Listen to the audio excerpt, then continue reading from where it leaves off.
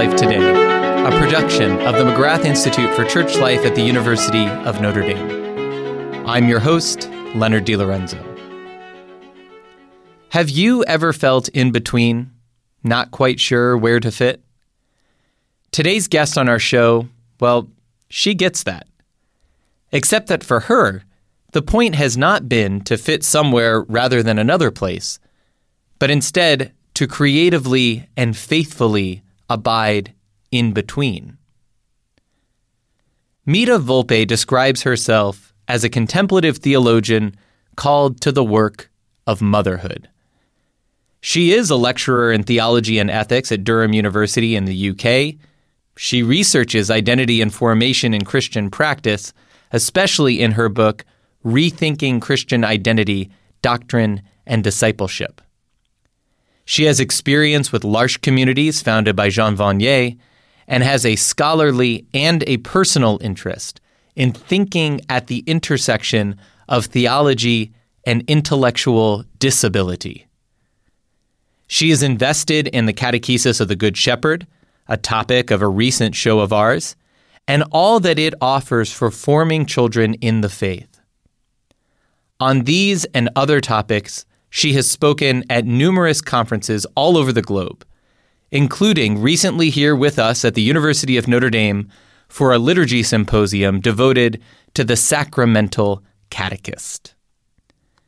Mita Volpe, welcome to the show. You know, it strikes me that you're involved in lots of different kinds of communities, and you kind of move among them and between them. Theology circles and catechetical circles, the instruction in the life of faith, the life of scholarship, the life of practice, the workplace and home, and work in the home, writing and teaching and parenting, and just a whole lot of stuff, and you're in between these.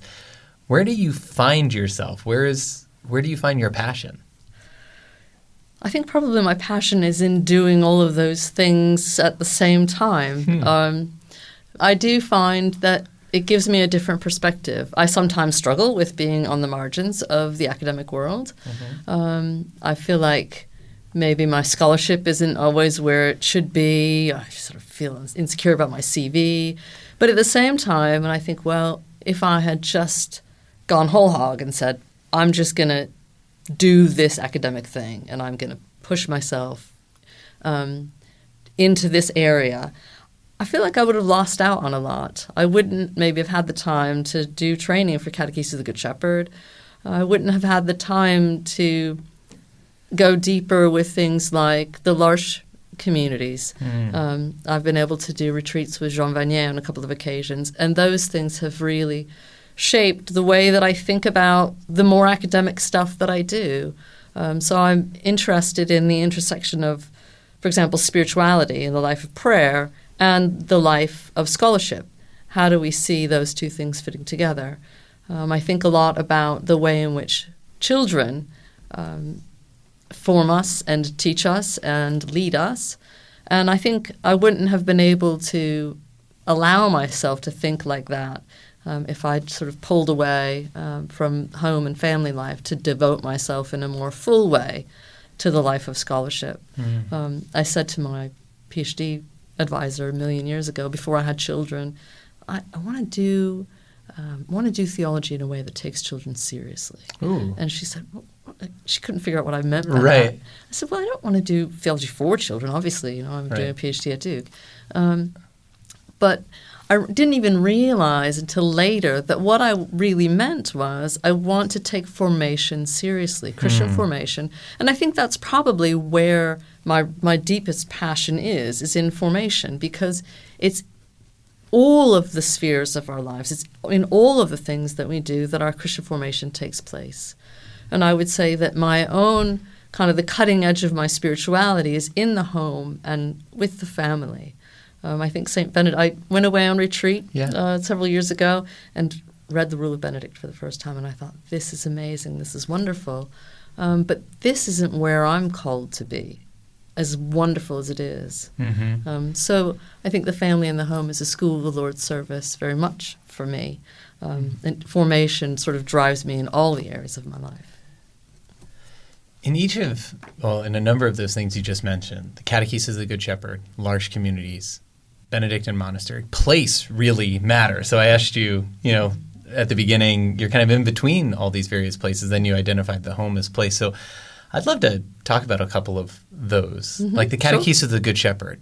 What is it about that that's drawn your imagination that really seems to you, as it seems like you're saying, as a robust form of Christian formation for children? Well, I first discovered it actually here in South Bend when we came over a few years ago. A couple of my kids went to Good Shepherd Montessori School here. Okay. And I read about it and I thought, this is just amazing. Mm-hmm. It's not word-based. It may be because I have a child with Down syndrome. I have another child with dyslexia. And I'm interested in a sort of robust formation, that this really appealed to me, the way in which people, Sophia and Jana came up with these works for children to engage with what Scripture says and what the Church teaches in a way that's appropriate for their level, but that's still deep. And I think I was probably influenced, at least in part, in my interest and my joy in discovering this by my husband, because he came over, he visited the school, I wasn't even there, and he came back, right? He's a historical theologian. Right. He goes to work. He's like, I'm happy just, in my office and the kids are at home, and that's fine. Loves them, whatever. But he said, you should see this, it's amazing. And it was the Bible. It was the way that they've done the Bible for level 2, right, with all the books, showing that the Bible's a collection of books. And he was so excited about it. And you could see that here's someone who's a patristic theologian, does historical theology, Augustine, and he could see that connection between what the Church has always taught, what people like Augustine have said, and this method of catechesis. I can't imagine any other way to introduce 3 to 6-year-olds to the theology of Augustine and the history of interpretation of the Bible. Yet it's all right there. It's so, so deep. It sounds exactly like what you said to your doctoral advisor, right? I want to do theology that means something for children, right? Yeah. And here it was. Yeah, it's such a robust way of thinking about what the Church has to offer. And I think the other thing that I like about it is that we so often think that as adults, we teach children stuff. So I have the information and I give it to you. I have the chores. I do have those. And I give those to the children. Yeah. Right? I know what the chores are. I know what the chores are, right? That's true. And sometimes they do them and sometimes they don't, right? Sometimes you end up doing the chores after they do them. We all know that, I right? know. That happens. But they've got to learn, right? They've got to learn at some point. But the Catechesis of the Good Shepherd really invites the catechist to prepare herself, or in some few cases himself, by going deeper with the Good Shepherd. And then the catechist and the child together listen to the voice of the Good Shepherd. And it takes seriously that children are at a different stage, which means that they need certain things from adults, but they have something to offer as well. They really have a way of seeing the world that's different. I can remember when my 3-year-old son, who's now 11, we were at the back of church and the elevation of the host. And this was a child, this is long before I knew anything about the Catechesis of the Good Shepherd, and long before he'd had any sort of catechetical instruction whatsoever. He just was at Mass, that was it. We were way at the back of church. I think there was a pane of glass between us and actually what was going on, as you do when you have little ones. And he's turned to me and he said, "That's the big Christ," pointing at the front of the sanctuary. And he turned to me and he pointed at me and he said, "You're going to get the little Christ." And I was astonished. Oh. Absolutely astonished. Ah. He just listened and worked that out for himself. Pretty cool. You're listening to Church Life Today on Redeemer Radio. We're talking to Mita Volpe, lecturer in theology and ethics at Durham University. That's the Catechesis of the Good Shepherd, and we could probably talk about that for ages, and we've recently had someone on our show talk about that, so this is a great follow-up to that. But I'd love to also pick up on another community that you mentioned, which is the L'Arche community founded by Jean Vanier. Tell us a little bit about L'Arche for those who may not be familiar with it and your draw to that particular community. Well, my draw to L'Arche has been because I have a child with Down syndrome, and so I became interested in people with intellectual disabilities and the life of faith that's possible.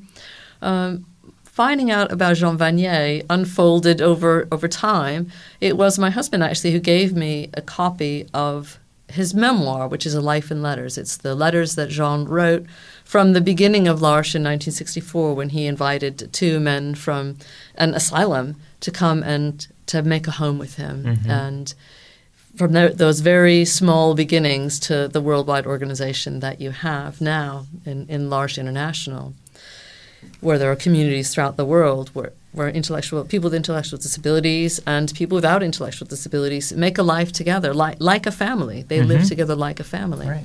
But one of the things that struck me so deeply when I read those letters was that Jean, throughout his time, would always sign off asking his recipients of the letters to pray for him, specifically pray that I remain faithful to Jesus. That L'Arche is not a program. L'Arche was Jean Vanier's response to what was a call to go deeper with Jesus. He just wanted to be a faithful disciple of Jesus. He didn't want to start an international organization. He just heard the cry for love and the cry for relationship of Raphael and Philippe, and said, "This is what I need to do," and that's how L'Arche began, as just a simple discipleship. I want to remain faithful to Jesus. This is what I need to do. A simple discipleship, and yet a bold decision to actually say yes and to do that one step, which was a hard step. It must have been changed his everyday life. Yeah. To have these two people living with him, and not just their lives changed, his life changed in that. What do you think a community like L'Arche has to say for the renewal of the church, which we're constantly – this is a big question, right? Yeah, it's huge.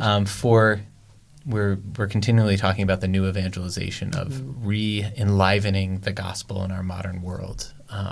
What kind of sign value do you think L'Arche has, or what does L'Arche have to teach the rest of the church? Well, I think Jean has something to teach us all, because his life before he started this community, this little community with these two men, he was quite a successful person. He had a PhD, taught philosophy. He'd been in the Navy. His father was a diplomat. He'd had quite a sort of a life of achievement and success, and even a certain kind of prominence. So deciding to move into this, kind of small town in France and to lead a hidden life says something about what discipleship requires. But then what ended up happening out of that was a whole new way of kind of giving his life back into the world. So his spirituality, his own life of faith, offered out to the world, is what created L'Arche. And I think we're very driven today. It's really hard to get away from that drive for success and achievement. I know I feel that when I look at my CV, I think I haven't done enough. Right. And we feel like we have to do all these things in order to be taken seriously. And here's Jean, and what did he do? He just moved into a house with two men with some profound, fairly profound intellectual disabilities, but that's what it is. That's what it takes. And he has this amazing witness. And Mother Teresa, the same. Right. She has this amazing witness. But what did she do? She started out picking up one person off the street, and has grown into this, this worldwide organization that is a witness for what happens when you care for the least. The power of a profound yes in that case, a simple but profound yes. That has repercussions over years for people. Coming back to you a little bit from CGS and from L'Arche. I love reading your blog now and again. And for those of you at home who might want to check it out, it's theologianinthefamily.net. In one of your recent posts, you wrote about your concerns regarding what I think you described as the evaporation of childhood and actually motherhood, the loss of motherhood going along with that. Seeming to be going on simultaneously. Can you tell us a little bit about what you've seen? So it's something you've observed, but also it seemed like something that you have been involved in and kind of involved in the tension of those things? Yeah, I mean, it's mostly observation from my own life and the lives of people close to me. I'm not a sociologist, so I can't speak to that. That's all right. But just anecdotal observations, as simple as something like just thinking about the sorts of things that I learned from my mother because she was around. That I haven't taught my children in the same way because I haven't been around to the degree that she was. You know, I lecture half-time, which is still like a full-time occupation. Right. And then I'm, full-time mom at the same time. But there are things that I learned from her. And there were ways in which she was available and we were kind of just in the neighborhood that don't really happen anymore. Just a small example from my own life that has more to do with the loss of motherhood and the loss of kind of, I don't want to say housewifery because that's not quite what I mean, but there's a sense in which our lives become so busy. And there's this elderly lady at the gym that I go to. I see her, a couple of times a week. And she and her husband are retired. He's had some health problems. They live around the corner from us. Mm-hmm. But she sort of remarked that it was kind of boring and she didn't get out much. And I thought, it'd be really nice just to say, come round, I live in England, come round for a cup of tea, any time. Because, and if I had been a sort of traditional 30 years ago homemaker, right. It's easy to drop, say, well, I can do a chore, this chore or that chore, I can do that later. She drops by, I'm available in that way. I'm available for whatever, going to the park, doing this, doing that, in a way that I'm not quite as available when what I've got to do isn't just kind of keeping things going, but at the same time, I'm trying to finish an article, I'm trying to prepare a presentation, I'm trying to get ready for teaching. And these things put a different kind of pressure on. And I feel like there's something that's being lost in just the time that we have for each other. We don't have that kind of time for each other anymore. One of the things that caught my eye in your post was the line, I think you said, the recovery of something like a radically available parenting. Yeah. Something like that. Yeah. Having to do with this of being there and the time being available. But as you're so well describing, I think many of us can relate to this. Even when we're somewhere, our thoughts might be elsewhere, and we're worried about shifting between, so that radical availability may not be there. You're listening to Church Life Today on Redeemer Radio. We are talking to Mita Volpe, lecturer in theology and ethics at Durham University. So let's talk about raising children today. And you mentioned at the beginning your real passion is in formation and all these different ways in which formation happens, Christian formation, but the home perhaps being the primary place for that. What are your, I don't know how to put this, maybe your concerns relative to the Christian formation of children, your children, not to have to divulge too much, right? But how to form them in a Christian identity in the world in which they're inhabiting and going into, and all of the things that come along with that. Well, I think it's a difficult thing at the moment. We've been really helped by the fact that our kids kids have gone to a Catholic primary school. Works differently in England than it does here.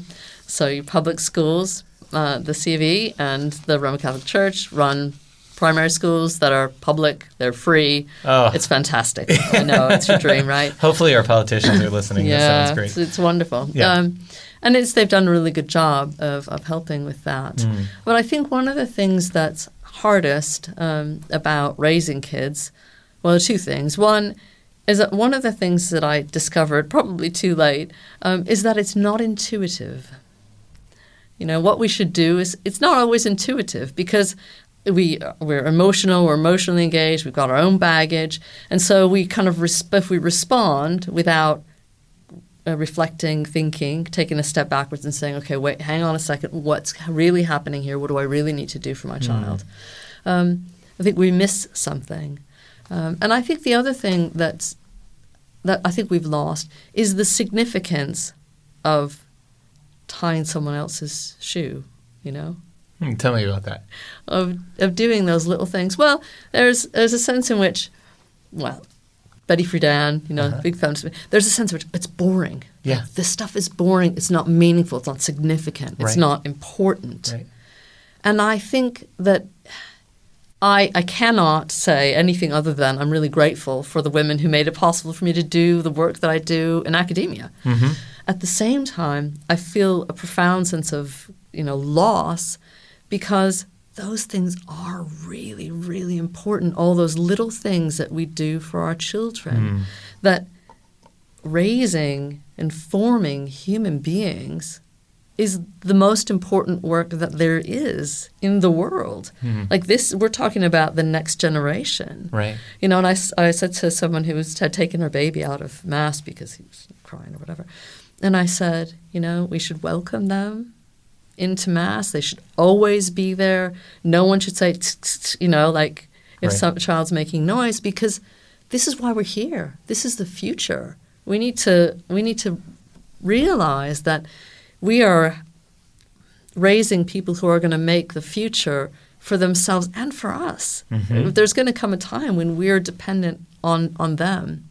And if we haven't taken the time and said the everyday, these little things, they're important, then I wonder what's going to happen when they're very busy with their lives and we've shown them a model of achievement and success and all of that. And suddenly we need them just to spend time with us when we're old. When our well-being depends on them paying attention to our little things. Yeah.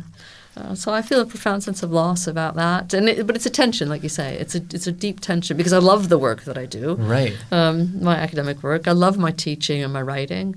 And I love my children. And I love the way that they teach me patience and humility, usually.